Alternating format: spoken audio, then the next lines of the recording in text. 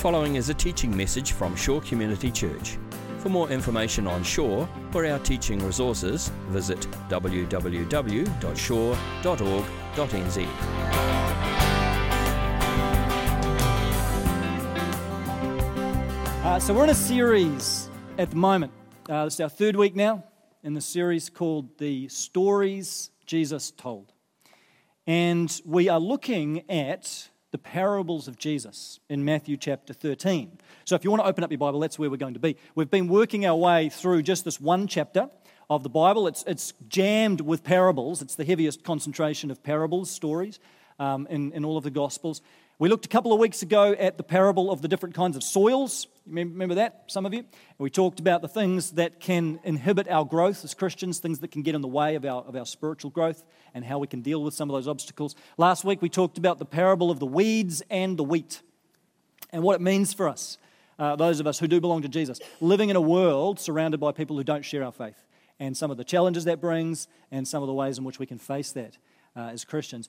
This morning, we're going to look at two little parables, two mini stories. Some of the parables Jesus told are really long. The parable of the soils is probably one of the longer ones. And then some of them are just tiny. These ones today, they're just 1 or 2 verses each, just little nuggets. But they're still stories. They still have a plot. Something still happens. They're still parables. So we're going to take 2 of these parables today and look at them because they're both on the same theme. It's a pairing of parables, both on the same subject, so it makes sense to treat them together. So we're in Matthew 13, and I'll read from verse 31 just down to verse 33. So here we go. He told them another parable. The kingdom of heaven is like a mustard seed, which a man took and planted in his field. Though it is the smallest of all seeds, yet when it grows, it is the largest of garden plants and becomes a tree, so that the birds come and perch in its branches. He told them still another parable. The kingdom of heaven is like yeast that a woman took and mixed into about 60 pounds of flour until it worked all through the dough. That's it. So just a couple of short stories. And again, what Jesus is doing, as he so often does in his parables, is he's drawing from everyday life. This is the stuff of everyday life for people living in the first century. These are very familiar sights and sounds and smells that would have just been the stuff of ordinary existence for his audience. And so he tells these 2 little stories. Let's just unpack them a little bit. He tells firstly the story of this mustard seed, tiny little mustard seed. Mustard seeds are only about 1 or 2 millimeters in diameter. Some of you have probably got mustard seeds at home sitting in your pantry, tiny little seeds. They're not technically the smallest seed in the world, but they are the smallest seed that anyone had known at the time. So for the people Jesus is talking to, the mustard seed would have been the smallest seed they knew of. Today we know there are other seeds that are smaller, but this is the way that people understood the world as far as things had developed. And so the mustard seed was the smallest seed known to people. It's a tiny little seed. When you plant it in the ground, it becomes a mustard plant or a mustard tree. I've never seen a mustard plant. I don't know whether you have, like a fully grown mustard plant. I think normally, from what I understand, these things grow usually to about 1 meter. You can have sort of a small mustard plant. It's got yellowy flowers on it, and it's kind of more of a plant than a tree. But then sometimes you do get really big mustard trees, and these things actually become a tree, and they grow branches, and they become quite huge. And that seems to be the kind of thing that Jesus is describing here. Not your standard little mustard plant, but one of these things that has really exploded and become huge. It's got branches, the birds are coming and nesting in the branches. So this is a big tree, and these things, they're not a common sight in Palestine, but they have been spotted, these huge big mustard trees. Maybe there was one there when Jesus was talking, and he maybe referenced this mustard tree to talk about the kingdom of heaven. We don't know, but these things did exist, so it's an example from real life. So you've got the story of the mustard seed, and then you've got the story of the yeast getting mixed into the bread. And I brought along a bread maker here just so we could get a little experience of what this is like. Obviously, they didn't have bread makers in Jesus' day. But what I'm hoping happens here is that the aroma just drifts among you. And you won't even be able to concentrate on the sermon because you're going to be desperate for bread for lunch. If this works as it is supposed to, we will have this bread for communion later in the service, all going according to plan. So we'll just see. So the yeast and the dough. This is a parable that takes us out of the world of farming and gardening, which the last several parables have involved, into the world of the home. And very likely Jesus would have seen his own mum, Mary, baking bread. Common thing done in families as it is today. Jewish families would often bake bread, and probably Jesus had seen this all the time. He's drawing maybe on that childhood memory as he talks about this particular story.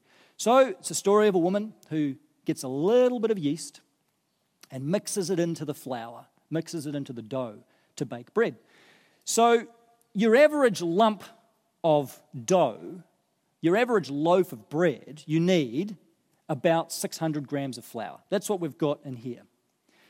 And according to Google, because I don't know any of this stuff, you then need about 3 teaspoons of yeast. Only 3 teaspoons of yeast added to the mixture, as well as water and a bunch of other stuff.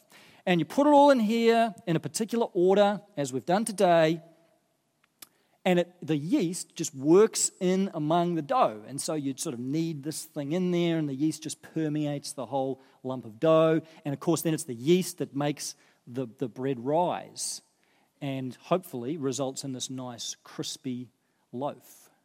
So a tiny little bit of yeast makes this great loaf of bread.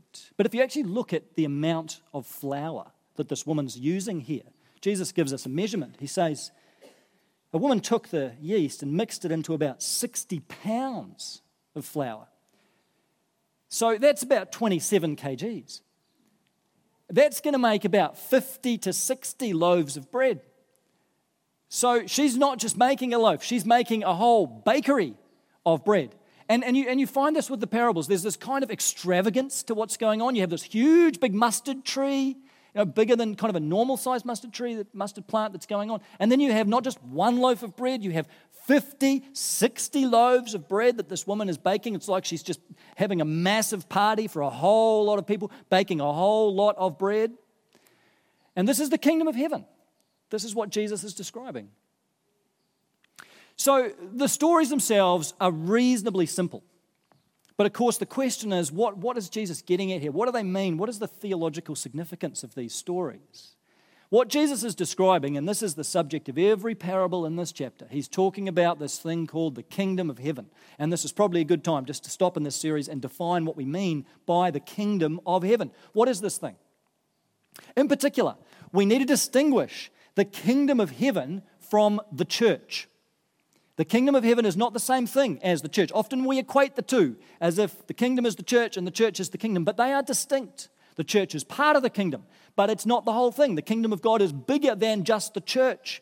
The kingdom of God is wherever God's transforming power is at work on earth. Wherever God's at work, by His Spirit, through Christ, through His people, in the world, wherever God's transforming power is at work to touch lives and bring healing and transformation and liberation, set people free, bring hope, bring healing. That's the kingdom of God. Wherever God is at work, wherever God's reign and God's rule is going forth in a whole lot of different ways, that's the kingdom of God. Now, of course, that involves the church. That includes the church because we are a community in which God is working. We're a community in which His transformative power is at work.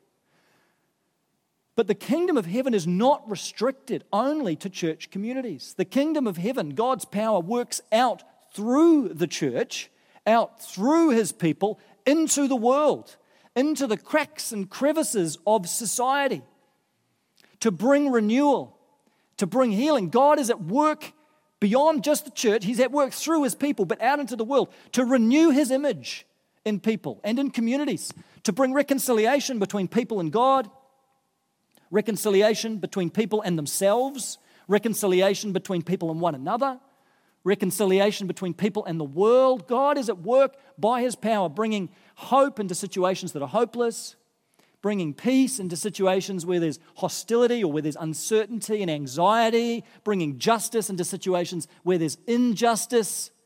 He's bringing His kingdom in a range of ways. He's doing it through His people. He's doing it through the church. But wherever God's Spirit is changing and touching human lives, wherever God is at work taking all the fragmented pieces of humanity and putting them back together again, that's the kingdom of heaven.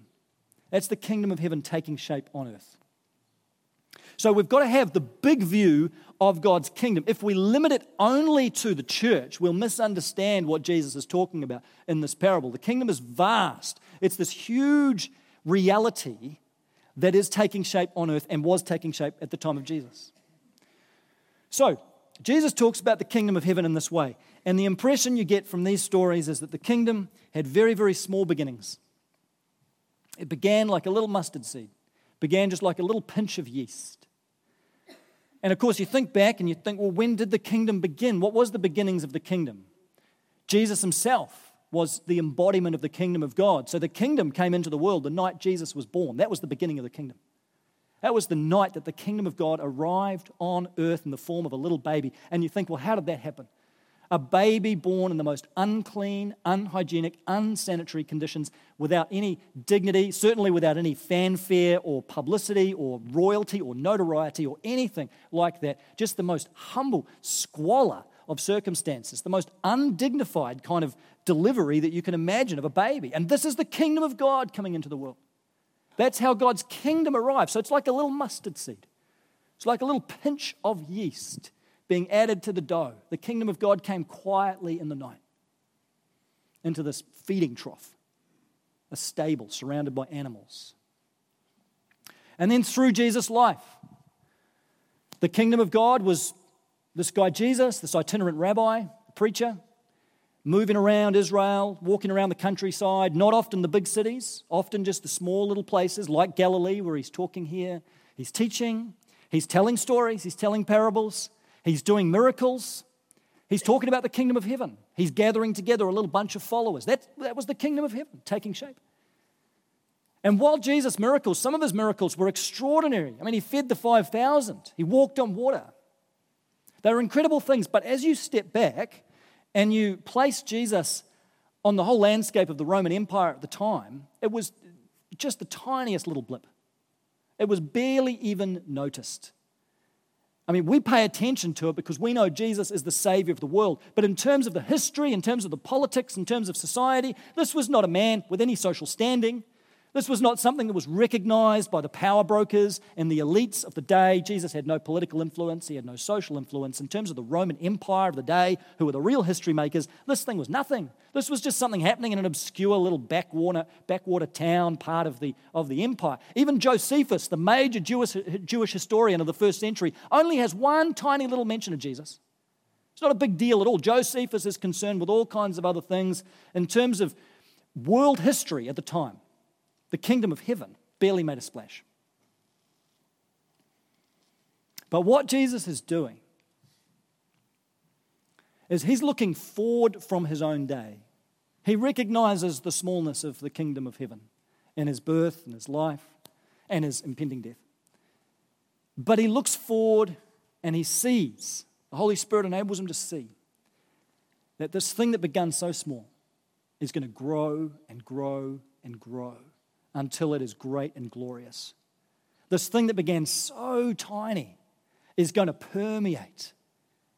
It's going to permeate the world like the yeast permeating the dough. It's going to permeate through human society and culture and community to have a profound influence and impact on the world. And so it was. Jesus was raised from the dead, Easter Sunday morning, and suddenly things start to take off. Thousands of people start becoming followers of Jesus. This movement really starts to gain some life. And this was a persecuted movement within Jerusalem, but as this group of Christians came under fire, they came under persecution, they were scattered, and they took the message of Jesus wherever they went, into the towns, into the cities of the Roman Empire. They took the message of Jesus, they took the good news of Jesus, and they took the values of the kingdom of heaven. They took the way of Jesus with them, the way of the kingdom, this whole new way of living and being in relationship with God and being in relationship with other people, this whole new social reality. They took it with them. And the values of this kingdom were often very, very different to the values of the world. The Christians saw that God had created all people with dignity. And they had values around this. to be able to lift other people up, people who are hurting and broken and marginalized, and Christians became advocates for the poor, for the downtrodden, for the powerless. This was the kingdom of heaven. And this was not something being done by other people and other groups. It was a dramatic contrast to what was happening culturally at the time. But Jesus' followers took these values, the values of servant leadership, that leaders don't just dominate autocratically the people they're leading, but seek to lead by serving and loving. Took the values around reconciliation and forgiveness, that we need to encourage forgiveness rather than holding on to bitterness and resentment and revenge. This was new, and Jesus' followers took this into the world. Values around the equality of all people, values around the dignity of human life, values around healthcare and education and so on. This was the subject of Adam Clarson's last message here. Do you remember that? Those of you that were here. The dramatic impact that the teachings of Jesus have had through human history. That the life and the teachings of Jesus have had a dramatic effect in areas like the rights of children, in areas like the rights of women, in areas like health care and education, and so on and so forth. It has been Christians at the forefront of advocating for the dignity and the rights of others because of the life of Christ and the teachings of Jesus. This has had a permeating effect on human society. The kingdom of heaven has continued to move forward. It's continued to advance. It's continued to influence. You take just one example. Think of the Christian idea of the image of God. That all human beings are made in the image of God. We recognize that as a familiar idea. It's in the Bible in the very first chapter. It's as a theme through the scriptures. Jesus embodied that because he was the image of God. He certainly treated all people as those made in the image of Christ and gave them the dignity that goes with that. And Christians, his followers, then have taken that conviction that all human beings are created in God's image and therefore stand equally before God. And Christians have taken that and sought to live that out.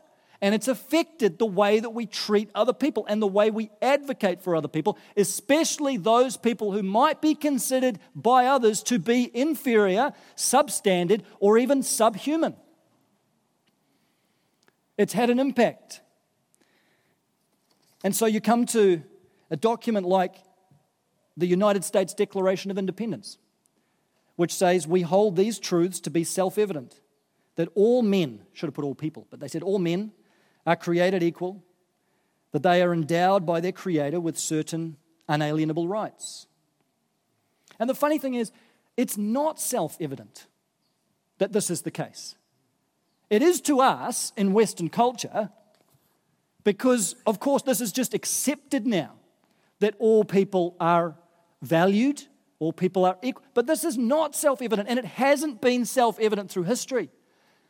In many times, many cultures, including the Greco-Roman culture of Jesus' day, it was not self-evident at all. There were whole groups, whole classes, whole categories of people that were deemed to be less than, that were inferior. Groups like slaves, groups like women, groups like children, the disabled, those with mental illness. These were groups that were pushed down on the social ladder, that were treated as outcasts and invalids and loaded with social shame and stigma.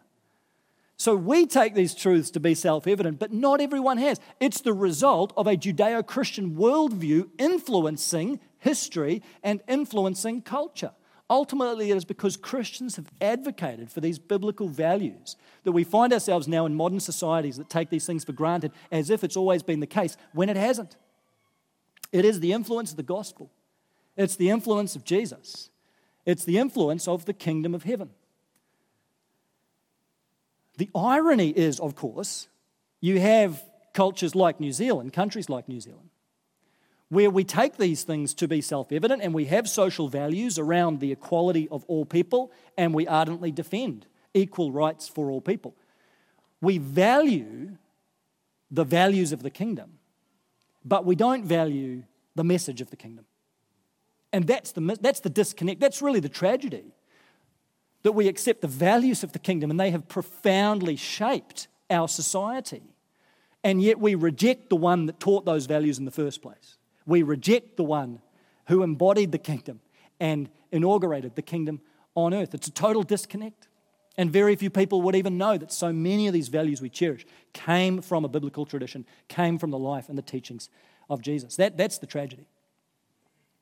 But even then, even in a secular culture like New Zealand that largely does reject Jesus himself, even though we accept many of the values of the kingdom of heaven without calling them the values of the kingdom of heaven, even in our culture, when you step back and you look at the big picture globally, you look at the long picture through history, it is certainly true that the Christian church, which is part of the kingdom of heaven, has grown astronomically from the time of Jesus, where it was a small little ragtag bunch of people, through to today, where it numbers, the Christian church at the moment numbers about 2.2 billion people.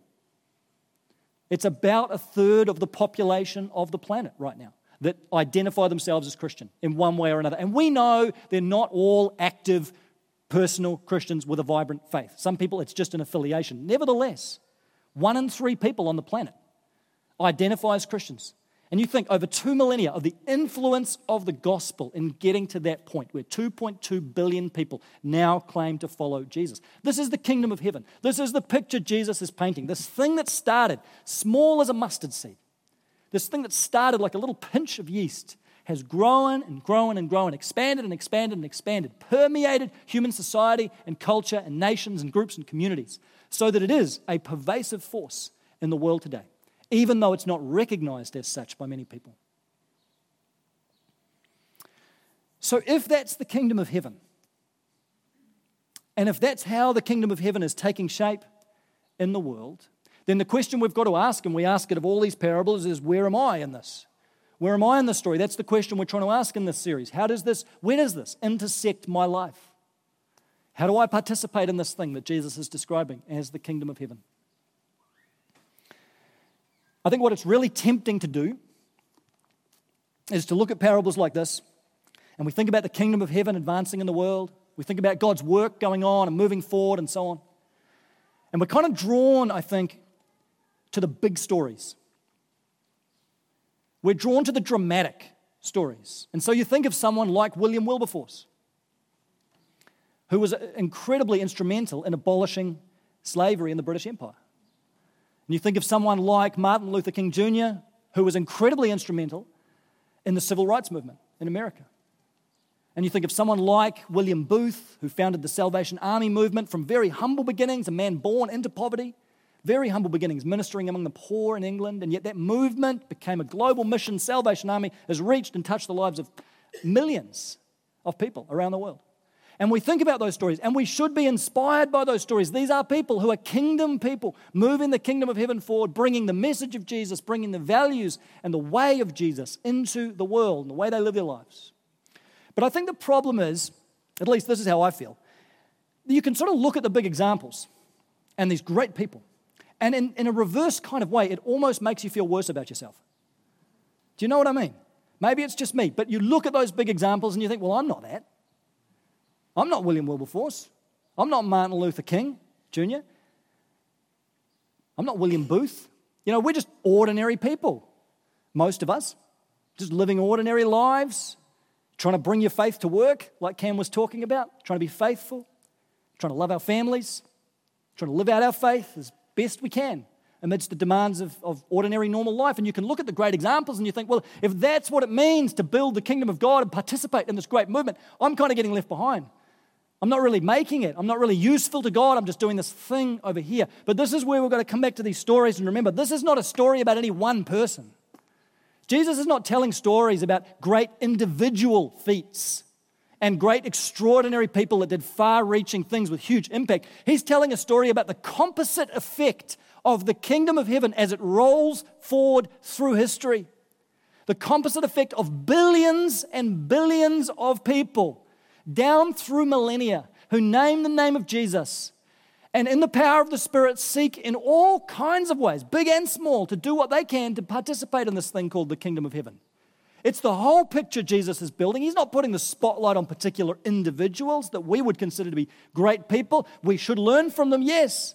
But this is about the whole picture, the whole deal, every single one of us. It's true, sometimes God is going to put his finger on a particular life. You see this in Scripture plenty of times. You know the examples. God will put his finger on someone's life and he'll raise that person up and they will do something extraordinary in God's power. But so much of the time, this mustard seed becoming the mustard tree, this yeast becoming worked through the dough happens through ordinary people.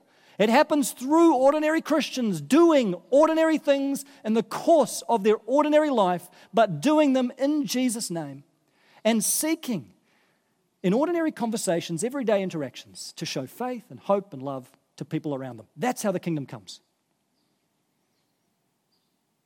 One of my favorite writers is a guy named Henry Nouwen. He was a Catholic priest and a theologian, professor, academic, lived in the latter part of the 20th century, and he was a brilliant mind. He had an amazing career and worked in some very prestigious universities in North America, worked in Notre Dame, worked at Yale Divinity School, Harvard, and had an incredibly successful career by any standard. But in 1985, he left Harvard, where he was teaching, and he moved to France. And he went and moved into and lived in this little community called Liac Daybreak. It was a community for disabled people. And Henry Nouwen wasn't disabled, but he moved into this community and he lived among them, this small community of people, and he became their pastor. And he lived out the last 10 years of his life as part of this community. In some ways, it almost seems like the opposite of the mustard seed, mustard tree thing. Seems like it's going backwards. I mean, he had such influence, he had such prestige, he had such ability to impact the world, and yet he gave that up. And he went into this small thing, this thing that was just not credible to so many of his peers. And yet this is one of the ways that the kingdom of God comes on earth. This was such a precious thing in God's sight. His involvement in that community was something that God did use to touch the lives not only of those people, but of millions more. Because, interestingly, of all the stuff Henry Nouwen wrote, it's the books he wrote during that period of his life that are the most profound, that I've found, the most enriching, when he really discovered what it means to be the beloved of God. And he really discovered and wrote about what it means for these people around him, these broken people, to be the beloved of God. Those are the books that have been most influential, funnily enough. God uses all kinds of people doing all kinds of different things to build his kingdom. Closer to home, you think of Joe and Lydia in our church, going out every Friday night to Queen Street, trying to serve the poor, trying to serve the homeless on the streets of the CBD, trying to buy a meal for people that need that. More recently, trying to get these backpacks that many of you have filled up and taking them into the city and just trying to do what they can to bless people and serve people that are living on the streets. And I was talking to Joe the other week, and he was saying there's kind of the sense that like what they're doing is awesome, but it's such a drop in the bucket compared to the need that is there, compared to the size of the problem that is huge and getting bigger. And yet as we talked, we said, in the end, it really is about being faithful to what God's called you to do and not allowing the fact that it is an overwhelming problem to prevent you from doing something in a small little corner of Queen Street, as it might be, but to do something. And that is the kingdom of heaven. And yes, we want to work with others, and who knows, it might take on greater size and shape and impact and bring resources around that, and we desire that. This is not about being fatalistic, but it's saying let's be faithful to what God is doing. Let's be faithful. And it might look like a mustard seed. It might look like a little pinch of yeast, but it's incredibly precious in God's eyes, and it's becoming another branch of this great big mustard tree that God is growing globally, historically, that Jesus calls the kingdom of heaven. The kingdom of heaven is coming to Queen Street every Friday night because of Joe and Lydia. That's what the kingdom of heaven looks like when it comes to earth. Kingdom of heaven looked like yesterday. Bunch of guys from the church turning up to the home of a woman in our church who was widowed several years ago, and she needed some work done on her property. So a bunch of guys turn up, spend the afternoon getting stuck in and sorting out her section. It's amazing, actually. You know these guys, you see them around Jim Davis here, and they just look like ordinary guys. And then you put a chainsaw in their hand, and it's like transformation. These guys, Jim suddenly becomes a powerhouse, He's a beast with a chainsaw. And it was wonderful just to be able to serve and bless and just be involved in that. Wonderful for the guys to be able to do that. Wonderful for the person who was served and blessed by that. Just a humble example, everyday, ordinary, largely unnoticed maybe, but the kingdom of heaven came to that home yesterday. The kingdom of heaven arrived in that backyard because of a bunch of guys that were willing to just get stuck in, roll up their sleeves, give time, give effort, and serve. It's the kingdom of heaven. There's an interesting little word in these parables. In the parable of the yeast, when the woman takes the yeast and it says she mixed it into the flour, literally the word Jesus uses there is she hid it in the flour. It's the word for to hide something. And it's that idea that so often the way we express the kingdom is the hidden things. It is the small things. You know, Mother Teresa said, we cannot do great things, only small things with great love. And we would look at her and we'd say, well, she did some amazing things, but she didn't consider herself to be doing great things. She considered herself to be doing small things and just serving and loving and showing compassion to the individuals that were in front of her in the given moment. It's these hidden things. It's the humble things, it's the everyday things, it's the unseen things. There's a couple in our church that set up an anonymous bank account so that they can just give money generously to people that are in need and the people have no idea it's them. They did it specifically so that it's a hidden thing. That's how the kingdom of heaven comes. It's prayer, completely hidden thing if you're just praying by yourself. But prayer is one of the most vital ways in which the kingdom of heaven comes about on earth. As you're holding up someone else who is in need and you're holding them before the Father and asking Him to bathe them in His love and grace and give them what they need in that moment. Prayer is a vital way in which we build the kingdom of heaven.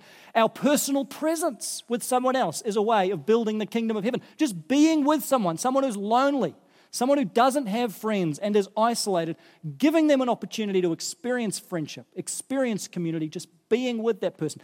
That's how the kingdom of heaven comes. It comes in big and dramatic ways, yes, but it comes in all kinds of ordinary ways as well. And ultimately, what Jesus is pointing us towards in this parable is the final kingdom. When He describes the mustard tree, this is like the end result of the kingdom, what the kingdom will look like in its fullness, when it's finalized. When He describes the loaves of bread or the dough that has been permeated completely by the yeast, this is a picture of the final kingdom. And much as we can look at 2 millennia of the kingdom moving forward and taking shape, ultimately the kingdom is not going to be finalized until Jesus returns. That's when He will usher in the kingdom of God on earth. It's not going to be that you and I just kind of put building block upon building block upon building block, and then one day the kingdom's just going to arrive. One day someone will do the last little thing, and bang, the kingdom will be here. It doesn't work like that. The kingdom of God will only come in its fullness when Jesus returns. And much as we can see the incredible impact of the kingdom in the present, it's only a whisper of what's yet to come. It's only a little glimpse. All we see in the present, powerful as these things are tastes and glimpses and shadows and whispers of what the final kingdom is going to look like when Jesus returns and He brings it about in all of its glory, all of its fullness, when the shalom of God, the peace of God, covers the entirety of the earth. And evil is vanquished and God's reign is established in its fullness. That's where Jesus is ultimately pointing us, right? That's the final kingdom. And it is God who is going to bring that kingdom about. It's God who brings the present kingdom about as well. Don't get that misunderstood. But it's Jesus in His returning who is going to establish the final kingdom. And even though only Christ will bring His kingdom to earth, this kingdom that He's building now, it is the real kingdom. I get frustrated when Christians talk about this life just being a dress rehearsal for eternity, or this life kind of just being a practice run. It's not a practice run. This is the real performance right now. This is the same kingdom.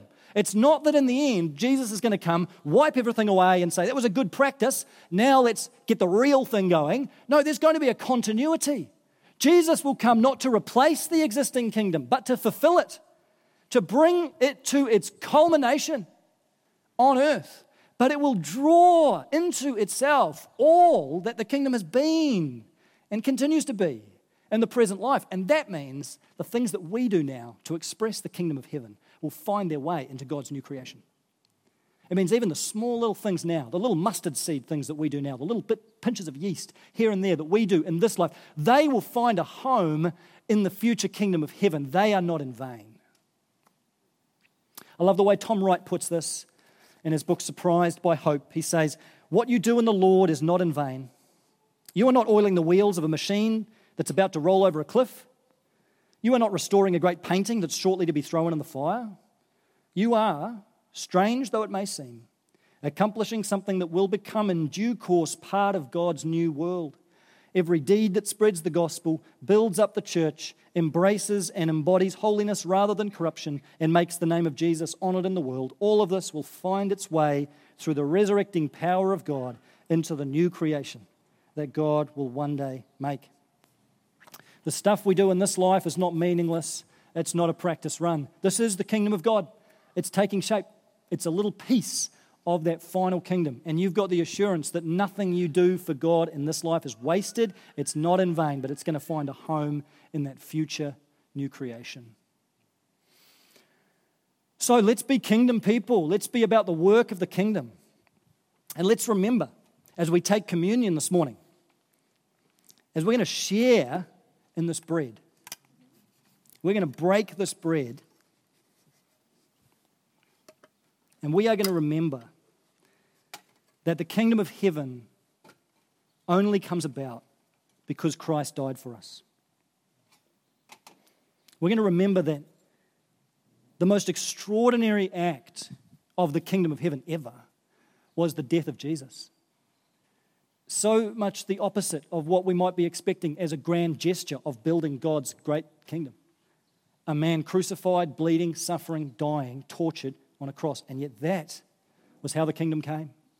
That's how the kingdom was established. And then that same man rose from the dead 3 days later.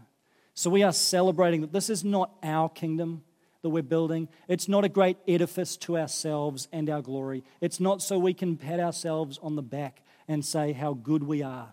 It is ultimately, we serve Christ because of what He has already done for us. We serve Christ because He is building His kingdom and He has given His life for the kingdom of heaven. So we're going to break this bread and we are going to remember that the kingdom is here because the body of Jesus was broken, because the blood of Jesus was spilled. And that's how the kingdom came. And the kingdom of God continues to come into the world today in all kinds of humble ways, subversive ways, sometimes surprising ways, unexpected ways. Some of them are great, dramatic, and far-reaching, but many of them, most of them, are very, very ordinary. But let's ask the Lord, how is He calling us to express the kingdom of heaven? Who is in our lives that we can extend faith and hope and love to for Jesus' sake? What are the ways in which He's calling us to participate in His kingdom in our homes, in our workplaces, in our social communities, professional communities, and so on? How is the kingdom already coming about? And how can we join in with what God is already doing? Let's pray, and then we're going to share communion. Jesus, we just want to step back and marvel at this incredible thing called the kingdom of heaven. It began as small as a mustard seed. It began like a little pinch of yeast. But Jesus, you knew that this movement, this new reality, would have such influence, such effect in this world. And we thank you for all that has been done by your power, in your spirit, through your people over thousands of years to express the kingdom in so many ways. We thank you for the way that the world has already been changed by you, Jesus. And God, now as we look at our lives, we look at our place in history, we look at our part of the story, we want to pray, Jesus, that even in this moment, you would bring to our minds and hearts now the ways in which you might be calling us to be part of the story. The ways in which you are calling us to be kingdom people, to allow your kingdom to take root in our lives and our hearts. The way you're bringing your kingdom about in our church, and the ways in which you're bringing your kingdom about through us out into the world. Lord, give us a love for your kingdom. Give us a heart that more and more people would be drawn into your kingdom and touched by your kingdom. And fill us with hope for the future coming of your kingdom, when the kingdom of this world becomes the kingdom of our God, and you reign and you rule over all things. We thank you, Jesus, that it is only by your power and by your shed blood on the cross that any of this is possible. So make us your kingdom people, we pray. For Christ's sake. Amen. This has been a teaching message from Shore Community Church. For more of our teaching resources, or to donate to our teaching resource ministry, or for more information on Shore Community Church, visit www.shore.org.nz. Alternatively, you can email office@shore.org.nz or phone 09 415 0455. Thank you for listening.